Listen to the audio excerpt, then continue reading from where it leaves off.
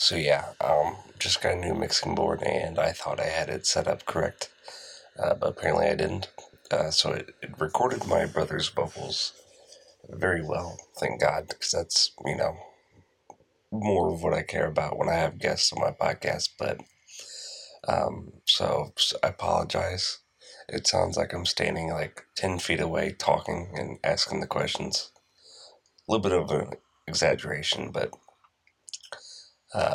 I wish I would have, taken just a little bit more time and had it set up perfectly. But anyways, enough of me apologizing. Enjoy the podcast. You are now listening to the Lone Wolf the Lone Wolf podcast.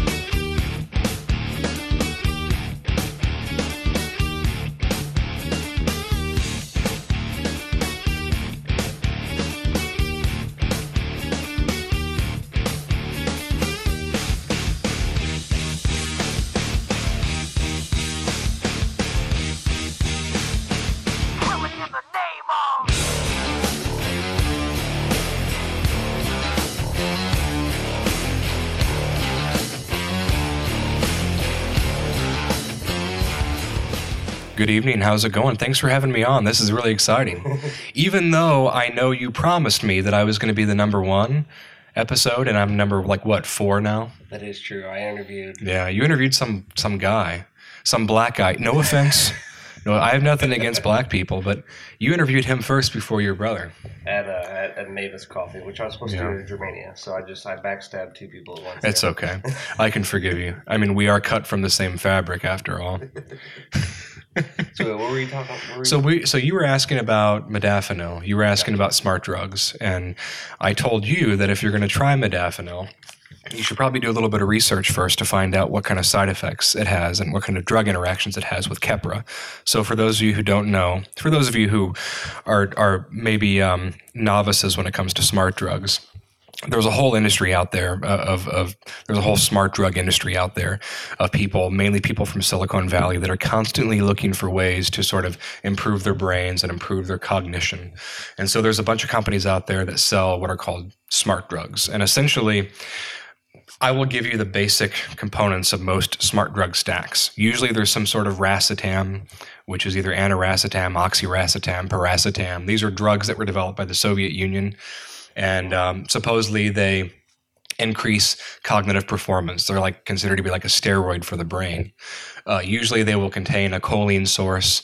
So choline is one of those substances that's good for improving memory and cognition. In fact, Joe Rogan's Alpha Brain. Sorry, what was it called? What was the drug that they used to, or what was that substance? Modafinil? No, you said the certain ingredient that's used to. Like the racetams. Oh, okay. Sorry. Yeah, no, that's okay. The racetams, they're a class of drugs. Gotcha. So when people say that they're not drugs, they are a drug. Mm-hmm. It's a pharmaceutical agent, but it's just not regulated by the FDA. So it's whenever you buy racetam, it falls under the guise of a supplement, but it's an actual pharmaceutical agent. But so most of your nootropics, which nootropics, by the way, are drugs that enhance cognitive performance. They're going to include some sort of racetam. Usually it's going to be oxiracetam or piracetam or both, a choline source, usually Nupep. Nupep is a drug that's very similar to the racetams, but it's supposed to be shorter acting and more powerful. I can tell you whenever I take Nupep, it just sort of makes everything in the room seem brighter. It's really bizarre. I've never done psilocybin, and there's usually a couple other substances too. I'm kind of drawing a blank. Usually magnesium. Some places will add in tyrosine, stuff like that. But magnesium is good for you regardless of whether or not you want to use it for cognitive enhancement. But the mother of all cognitive enhancers, at least the drug that's been hot ever since 2009, ever since Dave Asprey which if you don't know who Dave Asprey is, just go watch like Joe Rogan episode 78 or something like that. Dan was still his audio guy. Yeah, Dave Asprey, he's kind of a con man, but he was a big promoter of taking modafinil for cognitive enhancement. So modafinil, it's a drug called urogenic or something like that, or eugeroic. That's it. Eugenics? No, not eugenics. That's Margaret Sanger. It's called a eugeroic, and a eugeroic is just a fancy term for a wakefulness promoting agent. And so modafinil, it's a drug that when you ingest it, it goes into your bloodstream, and it causes a release of histamine in your brain. And those of you who've taken antihistamines know what it's like to have a drug that works against histamine. It makes you tired. So if you take a drug that releases histamine in your brain, it's going to make you more awake. It also blocks GABA, so GABA aminobutyric acid, which is a neurotransmitter that basically suppresses brain activity. So you have, at opposite ends of the pole, you have the most excitatory neurotransmitter, which is glutamate. So the more glutamate you have in your brain, the more excited your brain's going to be. And then you have the most inhibitory, which is gamma aminobutyric acid. And so GABA, whenever you go to sleep at night, or before you go to sleep, your brain starts releasing more GABA, and GABA kind of helps calm your brain and settle it down, and it induces sleep. GABA receptors are also the receptors that alcohol works on. So alcohol works on your GABA receptors, and so do what are called benzodiazepines, like Xanax, Klonopin, clonazepam. Is that why, I guess, the GABA, is that why you get sleepy after you drink, I guess? Yeah, that's part of the reason why you get sleepy whenever you consume alcohol, because it works on GABA. Wow. So modafinil blocks GABA receptors. Wow. So it basically prevents GABA from binding to the receptor sites in your brain. And then the last thing that it does is it releases norepinephrine, which it's an excitatory hormone basically that's released by your adrenal glands, and it also blocks the reuptake of dopamine. Dopamine is the feel-good neurotransmitter. It's the rewarding neurotransmitter. So that's how it works. But the reason I wanted to kind of have you do some research before you took it is because there is a very, very small percentage of people that will develop a severe adverse reaction to it, known as Stevens-Johnson's syndrome. And Stevens-Johnson syndrome is basically when your body's immune system starts to attack your skin, and your skin starts to like slough off like you've had a burn, and it can be deadly. Now, it's very, very rare to have this happen to you. You have a much greater chance of developing Stevens-Johnson syndrome from taking antibiotics. But and chances are, since I've taken modafinil and I've taken armodafinil dozens of times, and I've had no issues, and you're cut from the same genetic cloth, you probably won't have any issues. But so just something to my past with seizures wouldn't. No, seizures have nothing to do with it. So as far as I know, and I've done a lot of research on modafinil, it doesn't decrease your seizure threshold. So for those of you listening who don't understand how seizures work, whenever medical professionals, and by the way, I'm a registered nurse, and I'm going to have a master's degree by the end of this spring in nursing. The way that a seizure works is us medical professionals, we refer to the seizure threshold. And so if you imagine like the seizure threshold is a fence in your brain, okay? The higher the fence is, the higher the seizure threshold, the harder it is for the seizure, which is, think of the seizure as like a rabid dog. The harder it is for it to jump over that fence and cause you to have a seizure. Like Mexico trying to have the border wall. The higher the wall is, the harder it is for them to come over. Well, you know what the lefties always say. You show me a 20-foot wall and I'll show you a 22-foot ladder. Yeah.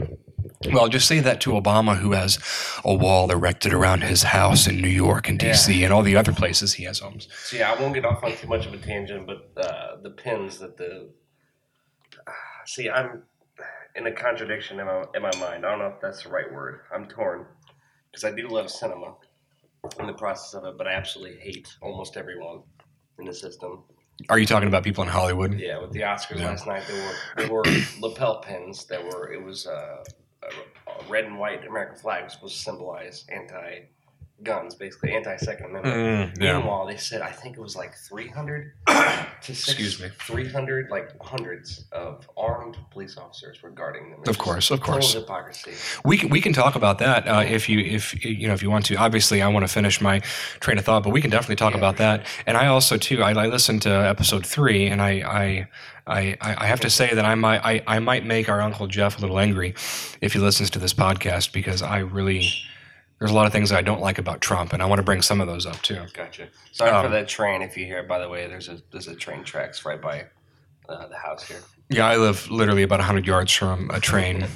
So, by the way, if you happen to find this podcast and you're like in San Francisco or you're somewhere in the world, if you find this podcast, it's absolutely amazing that you found it. But my name is John Wooff. I am absolutely nobody famous. I'm nobody important whatsoever. I am a 32-year-old male. I live in Alton, Illinois.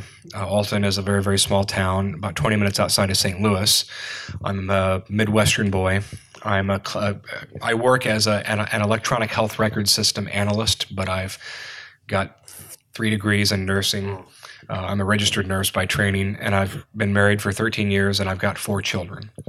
But I'm just a plain average Joe, nobody important whatsoever. So, but anyway, what the? Well, I think that's relative to what you consider important, but true. I'll save that. My bad. You said you wanted. No, that's okay. Yeah. So we were talking about the seizure threshold. So I really am amazed that I remembered what I was saying 5 minutes ago. You're not as quite as like, oh my God, how do you have that much information in your brain as Jeff? But you're almost there. No, Jeff is like autistic smart. It's like you obviously you Jeff, I love you. You're a very, very smart man. That's all I'm going to say. All right. So anyway, the seizure threshold. So I use the fence analogy. So the higher the fence is, the harder it is for the rabid dog, or as you said, the rabid Mexican, to jump over the fence and cause a seizure. Well, the lower the fence, the lower the seizure threshold, the easier it is for the rabid dog to get over. So if we talk about a drug lowering the seizure threshold, it means that the drug is seizure-genic. It means that it makes it easier for you to have a seizure. So some common drugs that make it easier for you to have a seizure: Benadryl. Benadryl lowers your seizure threshold. Vicodin lowers your seizure threshold. Fentanyl. I believe fentanyl. That's I believe it does. Yeah. Fentanyl's a painkiller. I could be wrong about that one. I know a lot of opiates will lower your seizure threshold. Tramadol dramatically lowers your seizure threshold. There's a lot of drugs. If you overdose on Xanax and you come into the hospital, we're going to give you a drug called Ramazicon, and it's a drug that reverses the effect of Xanax. It dramatically lowers your seizure threshold. So anyway, as far as I know, modafinil does not lower your seizure threshold. So you should be fine when it comes to taking it. But I would, if you want to experiment with it, I would start off with my biggest thing is just I gotta change my diet. I do the intermittent fasting, but I don't eat. You don't eat healthy? As well as I should. Yeah. For sure. And I think... intermittent fasting, what is that again? So the one I do is the 18-6, the 16-8. So 16 hours a day I fast and 8 hours I eat. I know some people can do it more extreme, like 20 hours they fast, 4 hours they eat. I think I eased up a little bit and might be doing like a 10-14 or 14-10, just because with things, demands in life, you kind of need to. You can't be super strict on your diet, realistically. And what exactly are the benefits of that? Well, I forget word for word, but basically it helps balance your hormonal levels, I believe. Helps promote weight loss, helps promote like healthy gut and whatnot. But the thing is, when I eat terrible. I eat carbs, so it's like I'm reversing. Well, from what I understand about intermittent fasting, as long as you're sticking to the fasting window, you can be a little bit more relaxed about the types of foods that you eat. Gotcha. So, obviously you don't want to eat like Twinkies and whatnot, but You don't have to be like real super strict about the type of food you eat as long as it's high quality food. Well, I think here's where I kind of, especially lately, I've been really kind of like off track. Is I'll get something to drink besides water before my time, but I'll actually wait until like 11 or 12 but to eat any solid foods. But I'm basically ruining the fats because you're not supposed to. Some with enzymes and that's what they say, but I don't know how much research they've done into that assertion. It doesn't make sense to me that if you were doing intermittent fasting and you drank black coffee, that would somehow throw off your fasted state. It doesn't make sense. So I'm a little skeptical about that. Now, obviously, if you're drinking coffee with creamer and you're putting sugar and butter or whatever it is that you put in your coffee, that's going to throw off your fast. But seriously, what? I do. Yeah, well, see, now that's a problem. Gotcha. But it's still better, even if you only get a 10-hour fast in, it's better than what a lot of people do. A lot of people will go to bed at 2 a.m. They'll eat pizza before they go to bed. They wake up at 6. They grab a donut with a cup of coffee and they go off to work and they don't even exercise. So, you just have to kind of compare yourself in light of the average American. True. Yeah, I would say I put a lot more pressure on myself with a lot of things than the average American does. Yeah, we need to get back in the gym for sure, lifting weights. But if I don't run or do anything, I absolutely feel like guilty. I just like look at myself in the mirror like, you piece of crap. What is wrong with you? I tell you what's really good for me, feeling wise, and just like for my body and also for my mental state, is going for a run on an empty stomach. I don't know if there's something like biological that's happening with that, but I like going out for a run at La Vista. Like I really love running up this hill. It's like a really steep hill. It's really, really challenging. But it's an awesome view when you get to the top and there's this cross that I can kind of lean on to rest. But yeah, I don't know. Do you know, like with your background, is there something beneficial to running? Well, I know. Yeah. Well, obviously, if you work out on an empty stomach, you're going to burn more fat, especially if you've gone a long time between your last meal and the time that you start your workout. Because your body is going to be in a state of ketosis. Well, essentially, so here's kind of how it works. And this is just my understanding of human physiology. So if let's say your last meal is at 8 o'clock at night, and you go to sleep at 10, you wake up at 5, you start your workout by 6. So you've gone, 10 hours without eating. And so you're going to start your workout and you're going to deplete the glycogen that's in your muscles pretty quickly. And then your body's going to start reaching in for glycogen stored in your liver to convert that glycogen to glucose. So what your body does when you're not feeding glucose into your system is it converts glycogen, which is it's a type of glucose that's stored in your muscles and also in your liver. It converts it from your muscles first and then in your liver. And then once it depletes the glycogen stores in your body, it starts pulling fat, and it will take fat and convert fat into glucose. The phenomenon is known as gluconeogenesis. So it's the development of it's the creation or the synthesis of glucose from within your body intrinsically. And so so if you work out on an empty stomach, you're gonna have a greater chance of burning fat. Right. Yeah. Well, I think I don't know. I'm a big I'm weird because I present myself much like a jock would, or I guess the typical city type. But I'm an absolute nature. I'm like a hippie at heart. So I don't know if it's my surroundings that makes me feel good, or like. Do you think running on an empty stomach probably, and not weighing yourself down with food, just not having any lactic acid or anything weigh you down? Do you think that maybe? I think. Yeah. Well, I think for you, it's probably a combination of that and very, very high estrogen levels. I just get up to the top and I start crying. It's just so beautiful. I got up there and I looked at the cross and I just thought of Jesus and I just started crying. I tell you what, though, at least one of these days, we really need to get back in the gym. Me specifically, because I've been going to the gym. Yeah, I've I'm doing a dramatically different routine. Gotcha. So I do a lot of intense cardio at the gym, and then I've been doing kettlebell workouts at home. I've been doing, a lot of kettle swings, a lot of kettle snatches, a lot of kettle push presses, kettlebell front squats, stuff like that. Like really, really high rep, intense stuff. Not like powerlifting, although I've got to get back into powerlifting because I found out that next month, the high school that I graduated from, Alton High School in Alton, Illinois, is going to be having an alumni football game, or an alumni association football game. So basically, all the people that played football for Alton High and have graduated, they're invited to come out, and there's going to be a football game where we're going to play against the other high school team in Alton, which is Marquette High School. And so that's going to be happening in like 6 weeks. So I want to kind of, start hitting the heavyweights again so I can get ready for that. Yeah, I think my biggest thing was I just got to get back in that mind space. I've totally left. It's like I took that mind frame of like really guilting myself to go to the gym. I took it, I went out to a desert and dug a hole like Joe Pesci in Casino, stuffed it in there, and burned whatever remains there. There's a lot of holes in the desert, and a lot of those problems end up in those freaking holes. Although he didn't say freaking.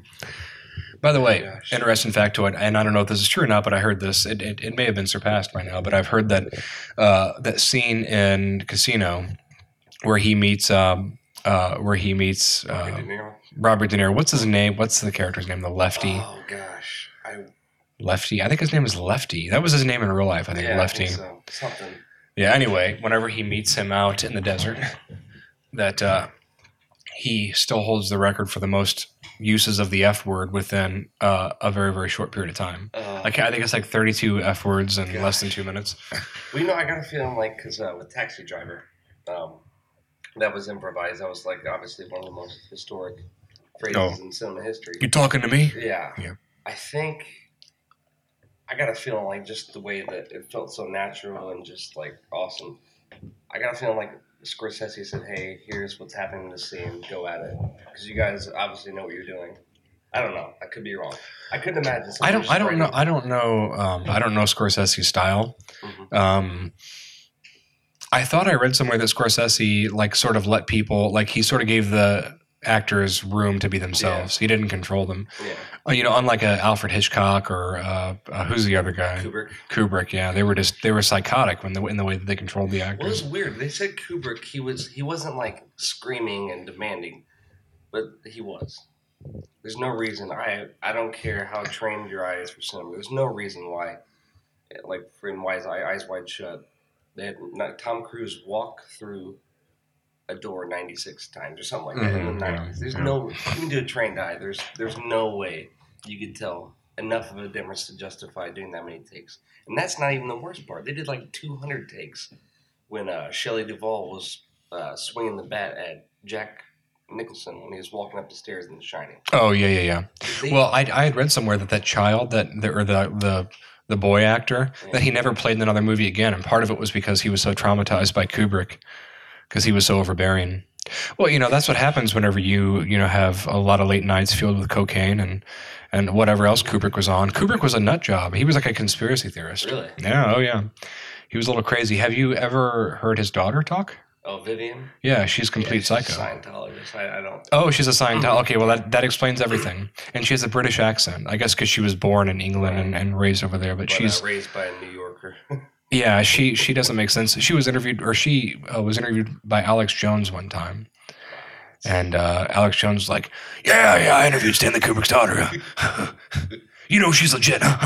They killed her dad, right? They gave him a heart attack. They had one of those CIA heart attack guns. As much as I try not to be like what was his name? Eddie Bravo. Mm-hmm. Yeah, Eddie Bravo. Conspiracy theorist. I do think that there is kind of something weird about that. They died in the editing process of a film that I think was exposing what Kubrick knew about what you're finding out about Hollywood now. Just these weird cult parties where, powerful people are having sex and doing that. I don't know.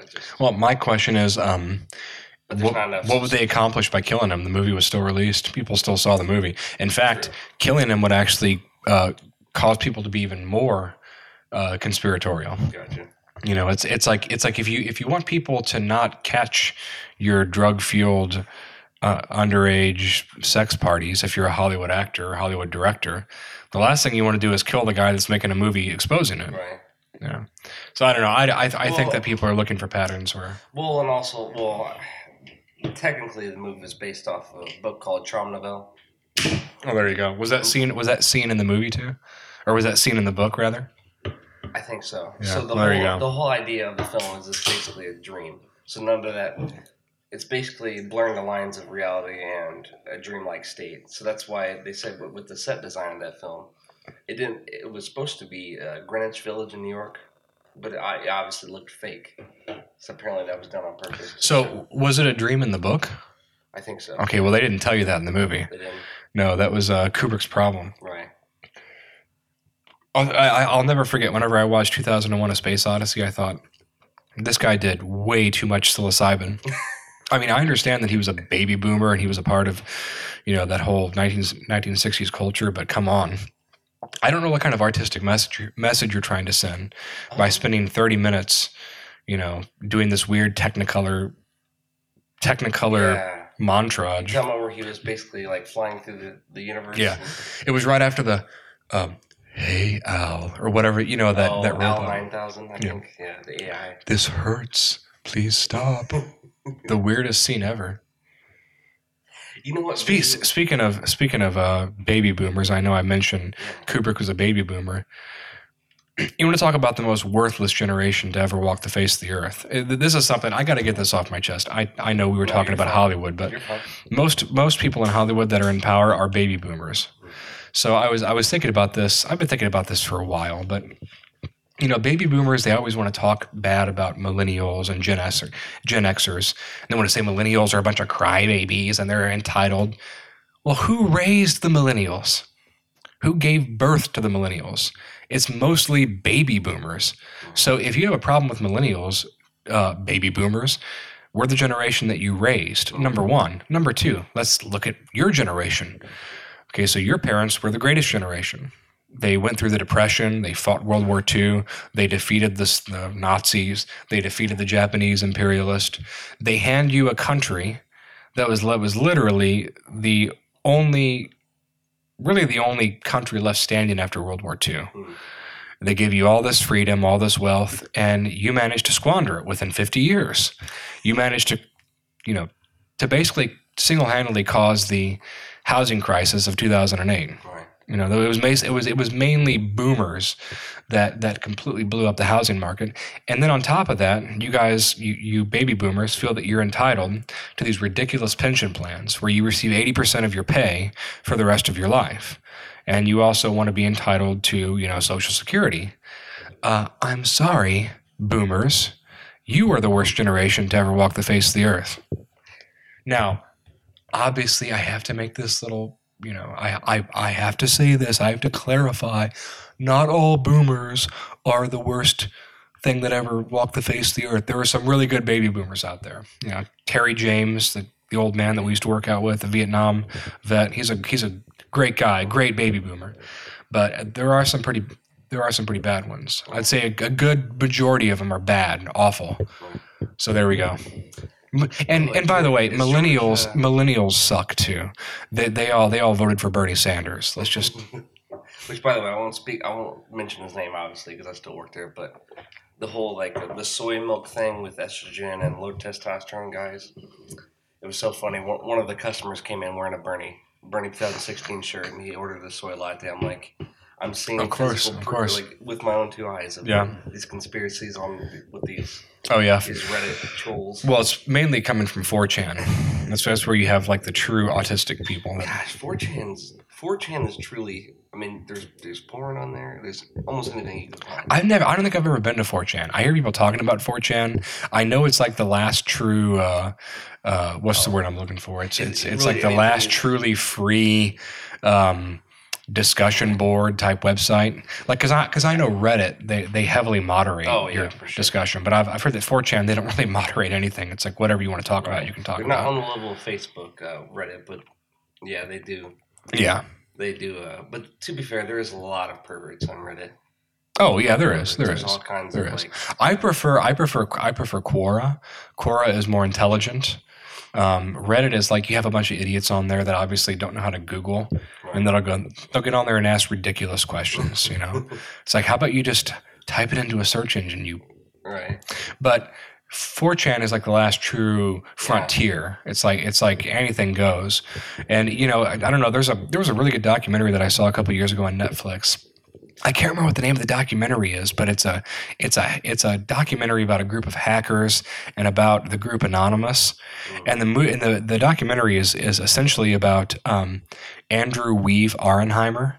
He's this internet troll, white supremacist, just a really wacko guy. But he went to jail back in 2013 for hacking AT&T, and I'm doing finger quotations when I say hack, because he really didn't hack AT&T. He basically exposed a weakness in their 4G web browser, and he figured out a way to basically find all the email addresses that were associated with AT&T, and then he aggregated the email addresses and then gave it to Vice News, and Vice News published an article. Wow. Well, the Justice Department went after him and threw him in jail. But anyway, the documentary is about Andrew Weave Arenheimer. But I know after he got out of jail, he was kind of like seen as the pariah because he came out as like a white nationalist.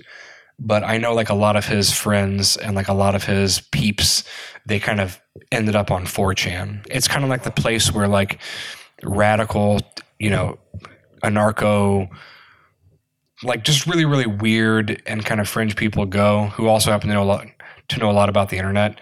They kind of go to troll and talk about their ideas. And well, this is probably like a week ago. I just wanted to look up.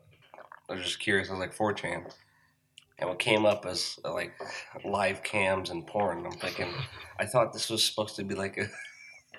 Yeah, I don't know. Board. I thought it was just a thread. I thought it was just like a like a discussion board, thread board. Well, I think it is, but yeah, I think it's that meets Pornhub. I see. Well, one of these. Well, I won't be going there. I like I said. Judge if you did. like I said, Reddit's kind of cool. There's some interesting stuff on Reddit. It's a good place to go to get like bro science information. Quora is good. I subscribe to Quora and I get their emails. You've heard of Quora, right? Yeah. That's where. Now, is all the answers compiled together? Is what the 12 steps Jordan Peterson's book is about? Jordan. The idea for Jordan Peterson's book, 12 Rules for Life, An Antidote to Chaos. The idea was basically birthed out of a Quora discussion that he was a part of. I tell you what, I was just thinking about this. It was just like connected videos, suggested videos. I do like YouTube's algorithm, even though I hate Google. I love Google's products. Hate Google's the whole trying to be social justice warrior and all that stuff. But I came across Ben Shapiro and Jordan Peterson. I just thought those are two people you absolutely do not want to debate. Or if you do debate, you better bring like your A++. Well, you never want to debate a Jewish lawyer. Number one. I mean, that's just a given. Jordan Peterson, he's really kind of an anomaly because he's a Canadian, he's a Canadian guy that I believe he comes from English and French ancestry, but he's like this force of nature, like this freak of nature whenever it comes to, he's very, very rhetorically gifted. And, I discovered Jordan Peterson back in 2016. I was at work and it was kind of late in the afternoon. Everybody had left and I was the only one in my office and I had no work to do. So I decided to start like browsing YouTube and, cause that's what I do every now and then when I get bored at work. And anyway, I saw kind of on the feed, how when you're watching a video, you have videos that pop up on the right-hand side, suggested videos. And it was a video. I saw this like tall, goofy looking guy with curly hair and, I think he had suspenders on. Doing that little pose. No, it wasn't that. He was just like standing there, and it said, "Professor School's social justice warrior," or "Professor School's transgendered social justice warrior. So I'm like, I'm going to see what this is. So I clicked on it. This is like early 2016. This is like maybe not early, but this is probably, I don't know, September 2016, November, like before he really blew up. And I saw this guy and I'm like, he's kind of interesting. Like it's this tall, skinny Canadian guy who kind of has a high pitched voice, but he really knows a lot about totalitarianism. He understands the difference between Nazism and fascism and communism, which a lot of people who claim that they know about those three totalitarian ideologies really don't know the difference between them. But anyway, I'm like, oh, this is interesting. So a little while later, he popped up on Joe Rogan's show, and I can remember listening to the episode where he was on Joe Rogan's show, and towards the end of the episode, he has this monologue where he starts talking about the theological archetypes that exist within the cartoon Pinocchio. And I thought, this is absolute, like, this is incredible. I literally had chills. I didn't realize that. Chills going down my spine listening to him talk about the theological archetypes that are inherent to the story of Pinocchio. And I thought, this guy's incredible. And anyway, so I was one of the early followers of Jordan Peterson, I like to say. And I kind of saw his fame grow and swell throughout 2017. Until now, where he's, I can understand it. Like for most of your life, you've been a professor and doing all that stuff. Apparently, he still like feels uncomfortable about the nature of his income and all this fame and stuff. I'm thinking, dude, you're way. I mean, I know money isn't like the pinnacle of success. It's a nice little icing on the cake, but he's apparently. I forget what I was going to say. Sorry. Give me a second. He's apparently just unsure and feels kind of like troubled about where he's getting his money and how he's getting his money, I think. He needs to not worry about that. Who cares? Well, he's making way more money. Yeah. Well, people get mad at him because they're like, what are you doing with the Patreon money? Well, it's none of your business what he's doing with the Patreon money. People are paying money to him every month because they want to. Nobody's being forced to give money to Jordan Peterson every month. Well, that's and if he's making $68,000 a month on his Patreon account, then that's his prerogative. And I think it's wonderful. It just goes to show you that there is a deep need for his message. And those of you who don't know who Jordan Peterson is, I cannot do justice to the man's message. You just need to go and listen to him and watch his videos and listen to his lectures, buy his book, 12 Rules for Life, An Antidote to Chaos. It is absolutely life-changing. He's completely changed my life. His teachings have, and but essentially his message is that his message is primarily for men. Although women, I think, listen to him too. And his message is primarily that the world needs you, and the world needs you to stand up and to reach down deep inside of your soul and to be responsible and to be good men. That's essentially what the message is. It's his message is all about how you can be a good man, and the best way to be a good man is to start very, very small. To start by cleaning your room. Clean your room. Organize your home. If you're married, take care of your wife. If you have children, take care of your family. Start small, and then incrementally over the years, you will keep expanding your domain of influence. And if everybody decides to do that, then the world will be a completely different place. Now, do you think? Because I haven't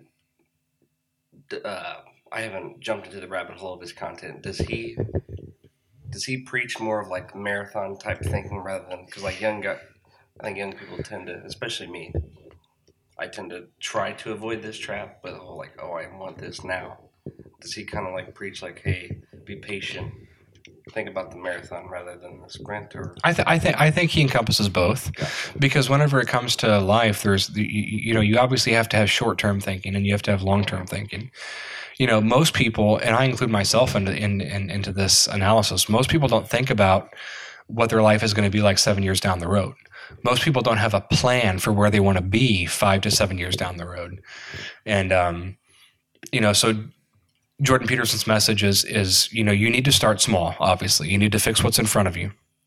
But you also need to start, once you develop a decent amount of order in your life, then you can start planning further out into the future. If your life is completely chaotic, and by chaotic I mean, let's say that you are a hoarder and you live in a room with a bunch of other guys, and or you live in a house with a bunch of other young guys, and you're all deadbeats, and you spend your entire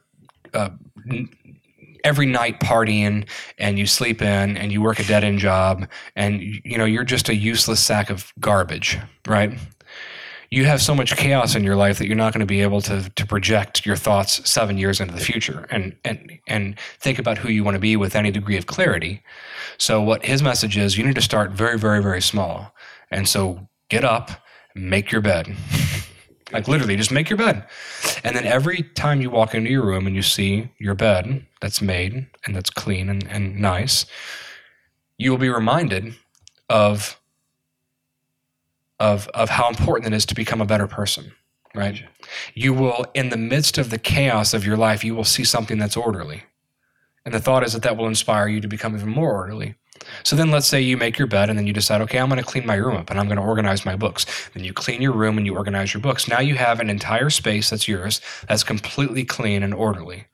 And I truly believe that's a revolutionary idea. Just starting small by organizing your life and getting rid of as much chaos as you can. Right. And then once you get rid of enough chaos to where you have more stability, then you can start thinking about the future. But one of the things that Jordan Peterson talks about a lot too is that you have to have some chaos in your life too. You can't get rid of all the chaos. So he often says that you need to stand between the border of order and chaos. You need to straddle it. 1 foot in chaos, 1 foot in order. But if your life is so chaotic, then you're not going to be able to function. But if your life is too orderly, you're not going to be able to think creatively enough or outside of the box enough to make any kind of positive change. Yeah, I was thinking, what's the fun in that? Yeah, well, I tend to. I think as I get older, I tend to fall into I tend to be too orderly. Gotcha. Well, I mean, it's fair. You got kids and responsibility. But chaos is necessary, and chaos is kind of fun too. Gotcha. Yeah. What do you think? You think it just motivates you to be? Well, yeah. I guess, or how? Well, no. I think that chaos is what has driven human evolution. I think that our brains are wired for a certain degree of chaos, and this is actually true. When you look at the role that dopamine plays in rewarding you. So, let's say that you are an animal out on the plains of Africa, and you hear a sound in the bushes, right? And you go to investigate that sound. Just by you making the step towards that sound to investigate what it is, your body starts releasing dopamine, and because it's you're exploring something new. And so your brain becomes interested in what you're exploring. So your brain releases a little bit of dopamine to keep you interested. And this is something that's actually really helpful when it comes to drug addiction too. Most people assume that drug addicts are addicted to a substance, but it's actually a little bit more subtle than that. Drug addicts are not addicted to a substance so much as they're addicted to the pursuit of the substance or the pursuit of the high. Well, yeah. So your brain releases more dopamine pursuing the drug oftentimes than it does actually consuming the drug. It's funny. Actually, I'm remembering. So you jumped down a rabbit hole of like Jordan Peterson, these heady people. My rabbit hole is Joey Diaz. Joey Diaz, he's a stand-up comedian, and he's on Joe Rogan's podcast a lot. He's a Cuban guy from New York. He talks like this. He's got to be on record probably one of the funniest people ever. Oh, he's absolutely. He is the funniest person I've ever heard in my entire life, bar none. The only other person I've heard that made me laugh almost as much is Dave Chappelle back during his heyday. Yeah. But even Dave Chappelle cannot hold a candle up to Joey Diaz. Joey Diaz is so funny. I think it's cool. He likes to keep his shows intimate, so he gets like anxiety. if you were to do these big rooms like Rogan does. But I love it. When we saw him at the Helium Club, it was like 80 to 100 people. Yeah. And I love the fact that when he screams, he overpowers the microphone. It's like the Joey Diaz experience. You want to just feel like your face is melting off. Well, we were literally, less than 20 feet away from the stage, And there was one time it was surreal. He looked right at me, and we made eye contact. And I'm like, here's the guy that I've been listening to for years on Joe Rogan's podcast. I've watched a lot of his videos on YouTube, and now he's right there. Like, I didn't feel starstruck. I don't understand people that feel starstruck, but it was about as close as I'm ever going to get to being starstruck. Right. Having Joey Diaz, the fat greaseball Cuban, make eye contact with me. Man, seriously. I know that he's probably going to die younger than he should just because of all the cocaine and all that stuff, but it's going to be a sad day. He's not exactly the healthiest person either. It's going to be a sad day for me whenever he passes, for sure. Are you going to cry? I'm not going to I may. If you cry, don't call me. No. I'm not going to give you any consolation. I'm not going to give you a shoulder to cry on. I'm going to tell you to be a man. Suck it up, all right? Just like Joey Diaz would. Living like a doctor. No, I don't know. I don't put my identity in him, but it's just like, man. Yeah, right. Just thinking about all those stories, because like just whenever you think, okay, he's peeled back all the layers of his onion. No, it's like, oh, I got another layer, another story. It's like, Jesus Christ. Yeah. I don't know how he can have so many stories. Oh my gosh. Because well, think about it. He lived in North Bergen, New Jersey, which is like 20. North Bergen, New Jersey. So, I think it's like 20 minutes away from Manhattan or New York, and then he lived in Boulder, Colorado, Snowmass Village, which is basically Aspen. Lived in Seattle. Lived in LA, so he's just been all over the country. And just think about all the different... Well, I think it has less to do about where he lived and more to do with the fact that the guy grew up with a mother who owned a bar, who was also a criminal, who was addicted to cocaine. His stepfather was barred from entering into New Jersey. I don't know if you knew that. Yeah, his stepdad was such a prolific criminal that he was not allowed in New Jersey. Good Lord. And so that was the environment that he grew up in, around a bunch of Cuban immigrants, just a crazy, chaotic household, cocaine-fueled parties, and then he moves out to Colorado and he gets arrested for kidnapping. So I think that might have to do more with his my gosh. the richness of his stories. But there's been so many times where I've been listening to Joey Diaz and I've been thinking to myself, like, there's no way he's going to come up with a new story that I haven't heard before.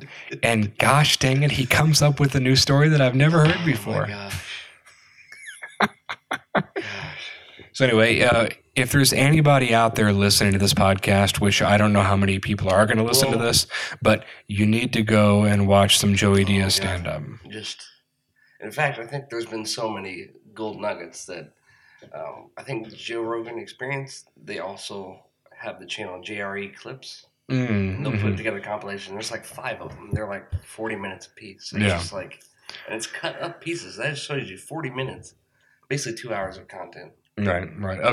Of bits of stories. Yeah, of just Joey Diaz. And so Michael and I are brothers, and we have a father, obviously. And one time he was talking about, how he doesn't understand Joey Diaz. He doesn't understand why we think he's so funny. Dad, Gary Wooff, if you listen to this, you've got to go listen to Joey Diaz stand up. By the way, I know you're a baby boomer, but your generation like Richard Pryor. Richard Pryor doesn't hold a candle up to Joey Diaz. I'm sorry. You think? I know that that's sacrosanct to say, but I never really understood the Richard Pryor thing. I really didn't.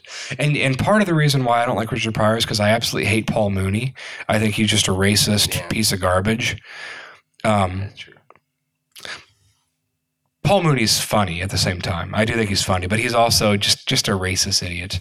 And he was one of the main writers for Richard Pryor. But I never understood. So I can remember whenever I was growing up, Dad, my dad, Gary Wooff, Well, I can remember whenever I was about 8 years old, sitting in his 1972 Camaro, listening to a audio cassette tape of Eddie Murphy Raw. Oh my God. And I remember there was a bit in Eddie Murphy Raw. I think it's Raw. It might have been Delirious, but it's one of his specials that he did back in the 80s, where he's talking about being in San Francisco, and he's talking about how in San Francisco there's so many gay people that the cops are gay, and they don't even use sirens. They just have a gay guy on top of the car going, woo, woo, woo. Pull over. And I remember I went inside the house, and my mom was washing dishes in the kitchen. Like, Mom, guess what Dad let me listen to? Eddie Murphy, he's so funny. And I repeated the bit. And I remember Mom looking at me and going, I don't think you should be listening to that. I thought, oh, maybe I shouldn't have told her. Right. But anyway, so Eddie Murphy was funny, but I remember Dad saying, oh, if you like Eddie Murphy, you'll like Richard Pryor. So he went to the video store and rented a tape of Richard Pryor, and I watched it, and I thought, it's not really funny. I don't know. Now, do you think... I'm just playing devil's I might have been too young. I might not have understood the whole... Some of his jokes might have went over my head because I was younger. No, I thought, gosh. I almost want to say the joke, but yeah. Well, he's talking about cops don't kill cause, they kill NIGGA. Oh yeah. No. Well, I think, because I've heard people talk about him, I think what made him funny was the context of the comedy scene then. He was just so, like, trailblazing, kind of like George Carlin was. Yeah. For white comedians. Yeah. Well, and I think that's the hardest part for us modern people to really understand is that back whenever Richard Pryor was doing stand-up, it was very, very controversial for a stand-up comedian to use the N-word. Right. And I remember listening, there was like some MTV special about Richard Pryor where he was talking about how his use of the N-word, he did it intentionally because he wanted to de-weaponize the N-word. And so, and this is kind of what Paul Mooney always talks about too, is he's like, look, the word nigga doesn't offend me at all. He's like, because if it doesn't apply, let it fly. Right. And it's all about context. And so during slavery, if you called somebody a nigger, it was a lot more offensive. Gotcha. By the way, if I ever run for political, this has just eliminated me from being able to run for a political office. Oh yeah, now. We'll chop that up and say you're white supremacist. But anyway, but using the word nigger during slavery was a little bit different because in the context of slavery, it was a very demeaning and derogatory thing. And so Richard Pryor thought, well, what if I take this word and I make it up a part of my comedic repertoire, and then I can basically weaponize the word. Right. And that was what Richard Pryor wanted to do. And I think it's really, really sad that we live in a society now to where we've gone backwards. People like Richard Pryor has because at the end of the day, it's just language, right. And language is more about intent than it is about the actual sound that the word makes when it comes out of your mouth. Well, I think what's really killing comedy now is the whole social justice warrior thing. Because yeah, for sure. The people, the pioneers of like how people consume media now, like Netflix, Amazon, etc., they're caving into a severe minority. Yeah, and they have all this influence, but you better play inside their rules. You better not live on the fringe of offensive and accepted language, which is where I think comedy should live. It's got to be on the fringe. Well, yes. Comedy has to push the boundaries of what is, quote, offensive. Otherwise, it's not funny. Right. That's the point of comedy. Right. Comedy is comedians are supposed to talk about things that are taboo, things that are a little embarrassing, the kind of things that you would want to bring up at a dinner party with your in-laws. Right. That's what comedy is supposed to explore. And if comedians can't do that, then, what kind of society do we live in? But comedians can do that. Right. They just give in to these radical leftist social justice warriors. And the thing that pisses me off is that the media, I think, why do we give a crap about what CNN says? or about what ABC says or MSNBC.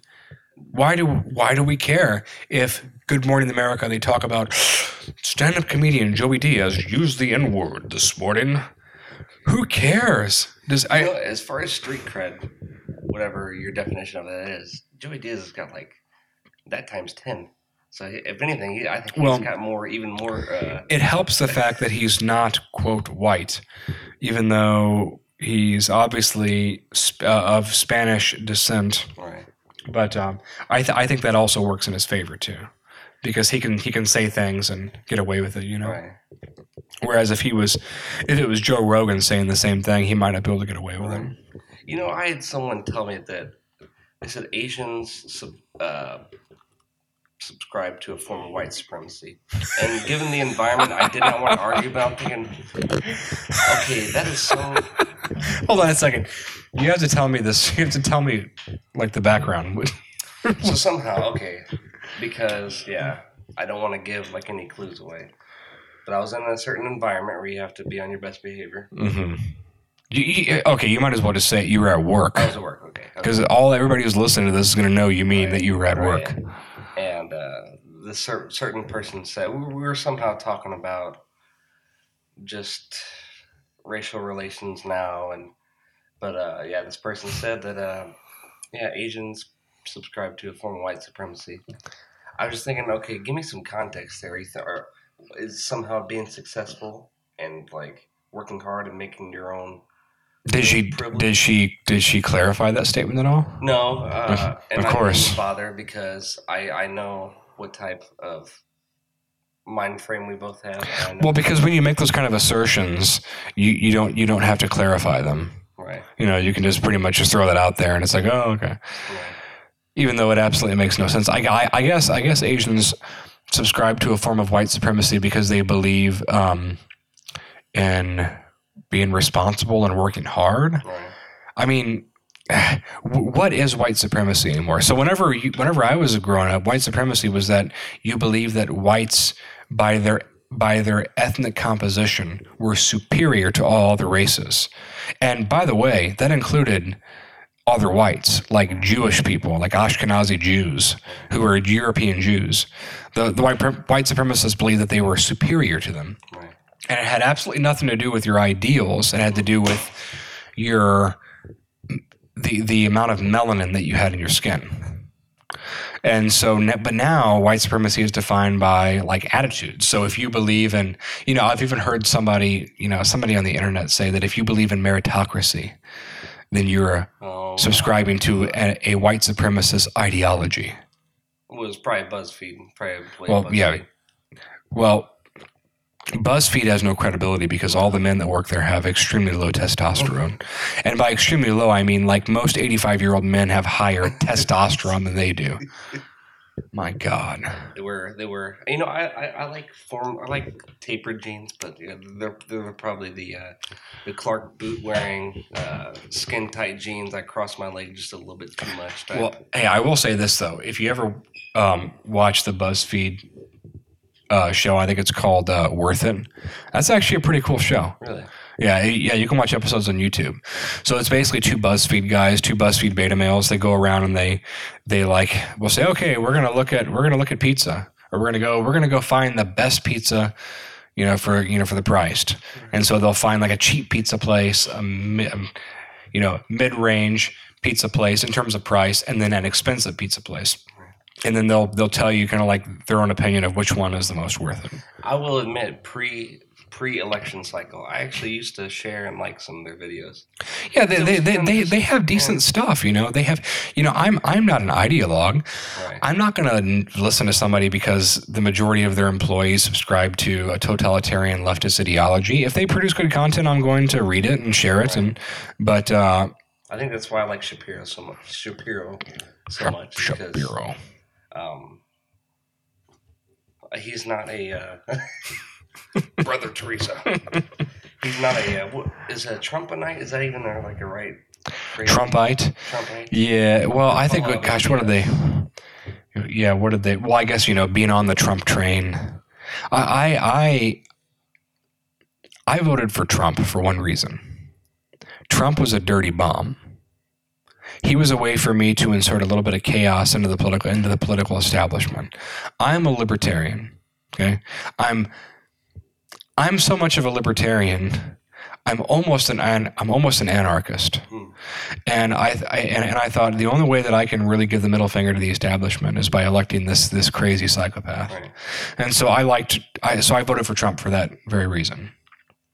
But Trump has been saying a lot of crap lately that really makes me angry, really pisses me off. The whole him saying about the Second Amendment that, oh, you take the guns first and then you worry about due process later. It's like, no, I'm sorry. Mr. New York, elitist, voted for Democrat most of your life, and now all of a sudden you're going to pretend that you're a Republican. I mean, I knew what the shtick was, and his shtick was that he's a populist. Bottom line, Donald Trump is a populist, okay? I think he's done a lot of good things. I think he's done a decent amount of bad things. But at the end of the day, he's a populist president. So he's not left, he's not right.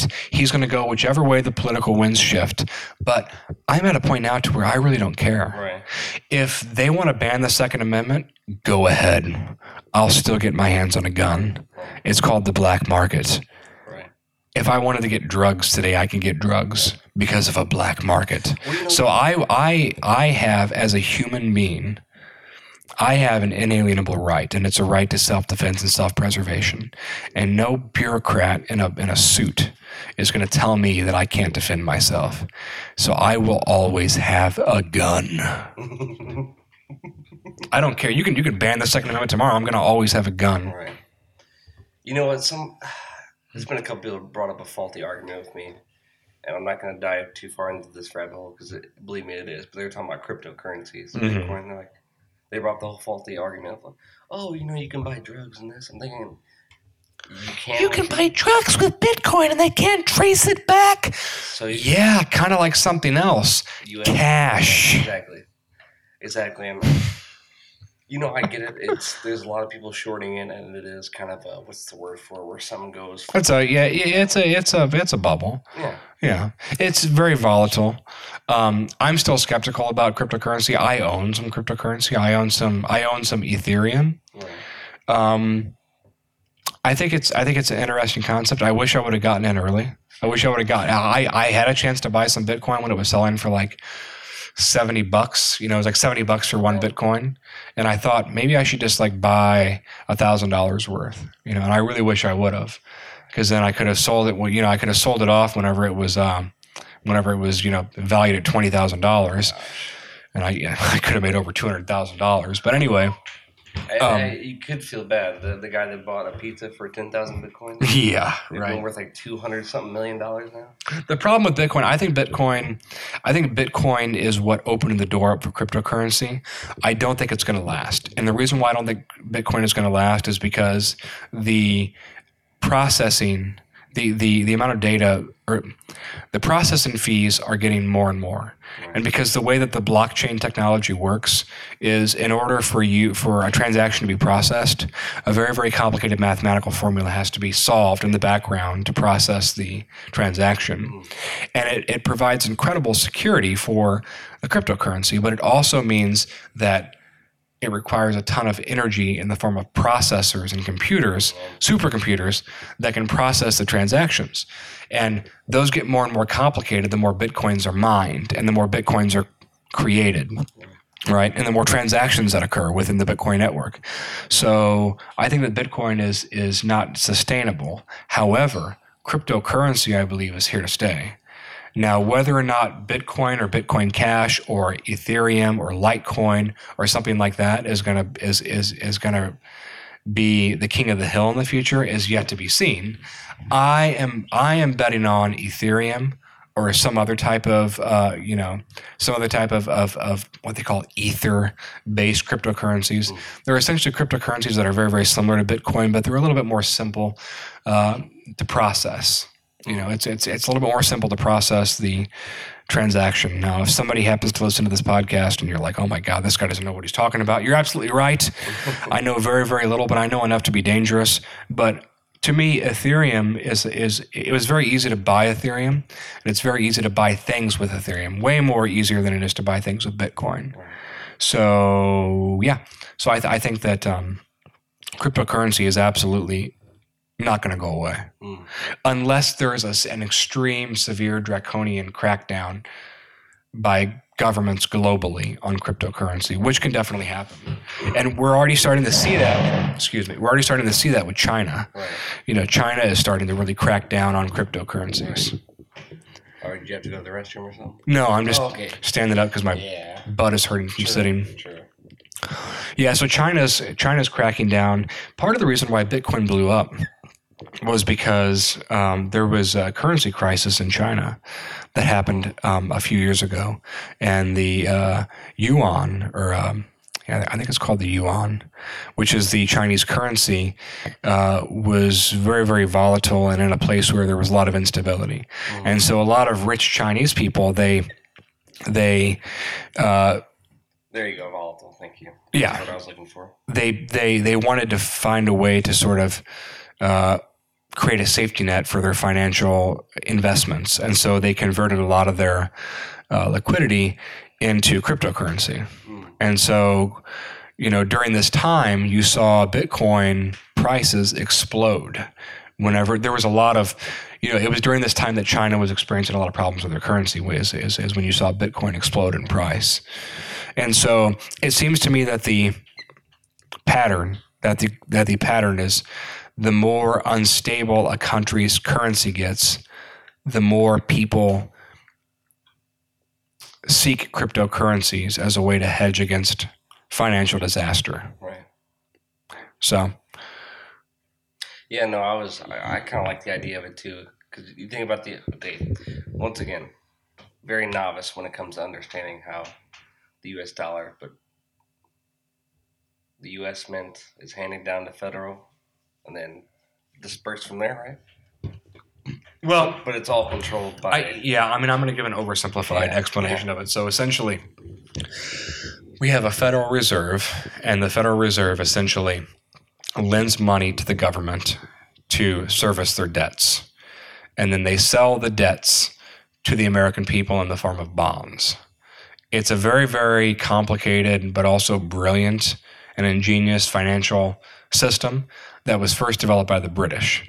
And the reason why the British were able to have an empire that controlled a fourth of the Earth's landmass was because of their banking institutions. Absolutely, bar none. They had the best financial institutions that the world has ever seen. And the American system is based on that. I do not foresee cryptocurrency ever replacing the U.S. dollar. I think that the U.S. dollar, as long as we stay on kind of a British model, is going to be strong. I think that the pound sterling is always going to be a currency that's very, very strong. Right. It's the Anglo-American banking system, and it's very, very very solid. But that's essentially how the Federal Reserve works. Right. It finances American debt. Gotcha. Yeah. I don't know. And like I said, I don't know how the intricacies of how it operates, but I think government controls this. That's what I do like about cryptocurrencies. It's a true free market capitalism. Its value is based off how the market's doing. Right. Not how, I guess, the U.S. dollar is valued by the market, but it can be. There's a difference between currency and price. Gotcha. So price is determined by the market. Gotcha. Currency is the thing that's exchanged between two people in order to purchase something. So, like back in the old days, it was like, I have 2 goats and you have a wife for me, or you have a daughter. I'll give you my two goats for your daughter. And then they developed money. So then it was like, okay, I've got 2 gold coins and you give me 2 sheep. And so, that's kind of how the concept of money was developed. Right. There's if you are really interested in the history of finance, I recommend a book by Professor Neil Ferguson. He's a professor at Harvard and a fellow at the Stanford Institution, the Hoover Institution. Stanford. He's a fellow at the Hoover Institution. he's written a number of books. He's written a book called Civilization, the West and the Rest, which is a fantastic book about why Western civilization became supreme. He wrote another book called War of the Worlds, which is about the history of World War II, going all the way back to the Treaty of Versailles, the end of World War I, the rise of the Third Reich in Germany, the rise of Bolshevism and communism in Russia, the rise of imperialism in Japan, et cetera, and it goes all the way through to the post-World War II era in the 1950s, to the whole nuclear testing. He's also written another book called the Square and the Tower, which is his most recent book. Which I'm not going to get into to what that book's about. But if you're really interested in the topic, there's a good book that he wrote called The Ascent of Money. The Ascent of Money. And it's all about the history of money. Like, who was the first person to come up with the notion that you could exchange currency to purchase goods? How did it go from exchanging precious metals to exchanging paper? Why did that happen? Who was the first group of people to establish a banking system? Like, it's just a very, very fascinating book. But he kind of talks about that, the whole history of currency. But to answer your question, there's a difference between price and currency. Gotcha. So price is determined by the market. Gotcha. Currency is something completely different. It's a completely different beast. Right. Good Lord. Sorry. And I'm sorry, but I'm not Jewish enough to explain it to you. No. Gosh. Yeah, I thought I had something to add about that, I guess. Let me backtrack a little bit. I apologize. You're talking about the whole China thing with the cryptocurrency. I had the article pulled up. I guess I X'd out of it. But the gist of it is they're testing something called social currency. And I saw... In China? Yeah, so basically like your interaction... Okay, so there was actually an episode, I forget what it was called, on Black Mirror. I highly suggest watching that if you haven't watched it. It's called Black Mirror? Black Mirror. It's on Netflix. And one of the episodes was basically from 1 to 5 stars, I believe. Yeah, 1 to 5 stars. Every interaction you had in the real world, they would either rate it 1 or 5 stars. And so basically you could see everyone's rating. And your rating was that's basically the gatekeeper for what you had access to and the quality of stuff you had access to in civilization. And like I said, I didn't dive right into this. That sounds like a terrible idea to me. That sounds like something that's dreamed up by a bunch of commune-loving communists. Honestly. Well, no, I heard this. So the currency is your reputation? Pretty much. Okay, so how do you get food? I guess if you have a good reputation, then you can go and you can be like, hey, I need some wheat. Right. Can you give me some wheat? Well, like I said, I should have remembered every word of this article. Yeah. It seemed more of it was the quality or the access to certain things. Not it was going to totally replace currency, but it's well, the thing that I like about the thing that I like about currency is that it doesn't give a crap about what kind of person you are. That's the beauty of it. Yeah. That's the beauty of capitalism. Capitalism works because it's not contingent upon your intentions. You can be a terrible person who happens to be a really, really good baker, right. And because you bake really high quality bread, you end up producing bread that is bought by a food pantry that feeds the poor. Yeah, let me just see if I can find this on the... But, living in an economy where your rating that's given by a group of anonymous people depends on your worth in terms of your ability to trade with other individuals, to me sounds like a very, very terrible dystopic nightmare. Right. Because who's to say that you wouldn't, have a group of people that really are angry with you, and they all team up and they're like, hey, we're gonna vote and lower his rating so he can't eat anymore. Right. In a capitalistic society where you have currency, right. That can't really happen because currency is a neutral third party system. It doesn't care if you're good or bad. Right. And you could be a terrible person and still have tons of money. Our society is proof of that. Right. But it's also a wonderful thing, too. That's true. Bill and Hillary Clinton. Or Bill and Melinda Gates. I think Jeff hates Hillary so much he absolutely refuses to refer to her as Hillary. He always refers to her as Mrs. Bill Clinton. Oh yeah. Well, I've heard her referred to as Killary. Killer. Oh yeah. Killary. Well, I mean, gosh, let me see. By the way, ladies, for all the idiot women out there that were like, oh, she's going to be the first female president. It's so amazing. We're going to have a woman in office. Look to Margaret Thatcher. Find a candidate like Margaret Thatcher, please. Margaret Thatcher is my political hero. All right. I'm not anti-woman at all. I hated Hillary Clinton because she was an awful human being, not because she had a vagina or has a vagina. I personally, this is where, like I said, I'm libertarian. I have no problem with a female president, but not Hillary. Yeah. And I think that she's like this golden standard of what it takes to be president, and a role model as a woman is absolutely ludicrous to me. It's like, what did she do when she was the senator of New York? Crickets. What did she do when she was the Secretary of State? Crickets. Benghazi. Silencer shot. Yeah. What did she do when she was First Lady? Oh, she tried to pass Hillary Care. Oh, wonderful. She tried to pass a single-payer healthcare system. Great. I'm sorry. She's a terrible person. So. And I hope her plane goes down. I hope. I'm teasing. I'm joking, Secret Service. I'm joking. Please don't come after me. Those are the long list of people I hope plane goes down. Is The Guardian, are they fairly credible? Yeah, The Guardian is a United Kingdom website or a United Kingdom news agency. Right.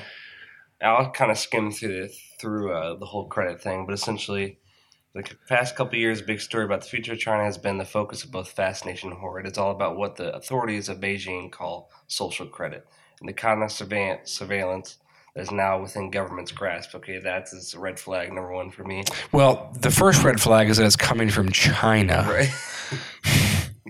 That is true. Which I just want to remind you, in the 1950s, they killed about 80 million people because of their whole, wonderful communist revolution. But like I said, they're a communist government. That sounds like something that would be thought up by a group of communists. That's like Occupy Wall Street crap. That's like the kind of stuff that you would hear coming from Occupy Wall Street. We want to have an economy, man, that's based off reputation and not based off evil currency. Gosh. They're up to... This is like scary. There are up to 30 local social credit pilots run by local authorities in huge cities such as Shanghai, and forgive me if I'm pronouncing this wrong, Hangzhou, and much smaller towns. And then it goes on to say Sesame Credit, created by Ant Financial, an offshoot of Chinese online retail giant Alibaba. Shout out to what's the guy's name again? The guy who owns Alibaba.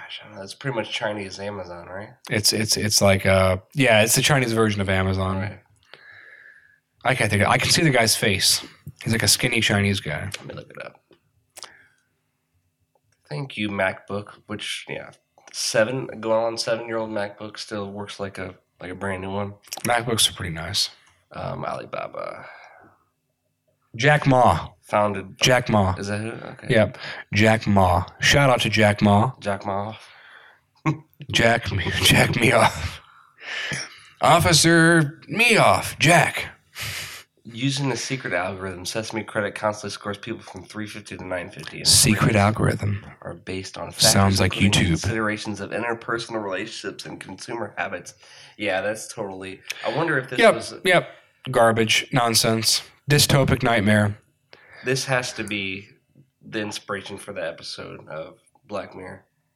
It was probably the most terrifying, and they all deal with like futuristic, not so futuristic ideas. Like I think one of them was you basically have this little thing, like a little, they call it like the bean or something like that. It's a little tiny thing, but you can access with your eyes every single memory you've had. I'm thinking, that's not that far in the future. I mean, that's essentially what smartphones are. Yeah. It's scary. Smartphones are like an analog version of that, The vision of Ray Kurzweil Right. and a lot of the books that he's written is that we'll have chips that are embedded in our brains, and we'll have phones that basically expand our memory by allowing us to access the internet and Google, which we have now, and then eventually that'll become chips that we embed within our brains, or maybe under the surface of our skin, or maybe in our eyes that allow us to connect to Google and access the internet, and then eventually, according to Ray Kurzweil, we're going to just basically download our consciousness into a supercomputer, and then our bodies are going to be kept alive in like warehouses. I hate to sound. It's so bizarre. I hate to sound like a. He's the director of like artificial intelligence at Google, by the way. Really. Yeah, he's a very smart guy, but a little nutty. If you want to, there's a great documentary about him. I can't think of the name of the movie though. Singularity. No, he wrote a book called "The Singularity Is Near." There's a really, really good documentary that I saw on Netflix, and I'm pulling it up here. Let's see here. Transcendental Man.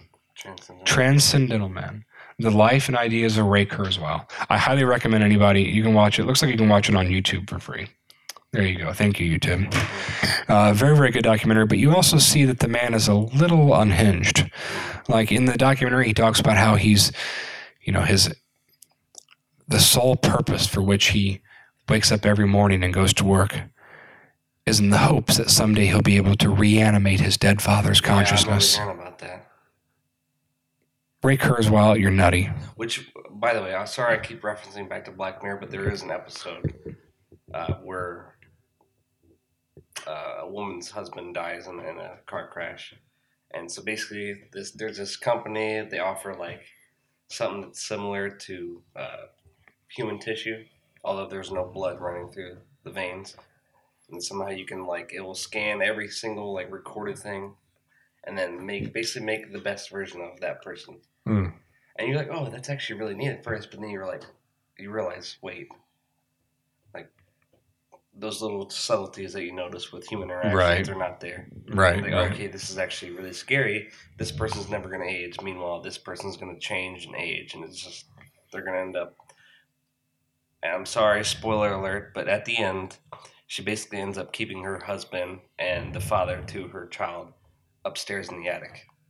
Yeah, and I'm sorry, I don't want to live forever on this earth. I just don't. Give me let me live to be like 80, as long as I don't lose my mind towards the end of my life, and I'll be happy. But I really hate to cut this short. I'm really having a really good time, but I think I'm gonna have to. Yeah, we got responsibility. Call it quits because I got to get up for work. I've got to work all day tomorrow, and then I've got to stay at work and work all night, and then I got to work all day the following day. Now, is that for your clinicals, right? Yeah, for school. Okay. Yeah, for graduate school.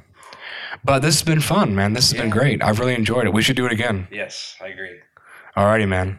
Appreciate it. No problem. Thanks so much, Sean. Not a problem. I'll talk to you later. Peace. Peace.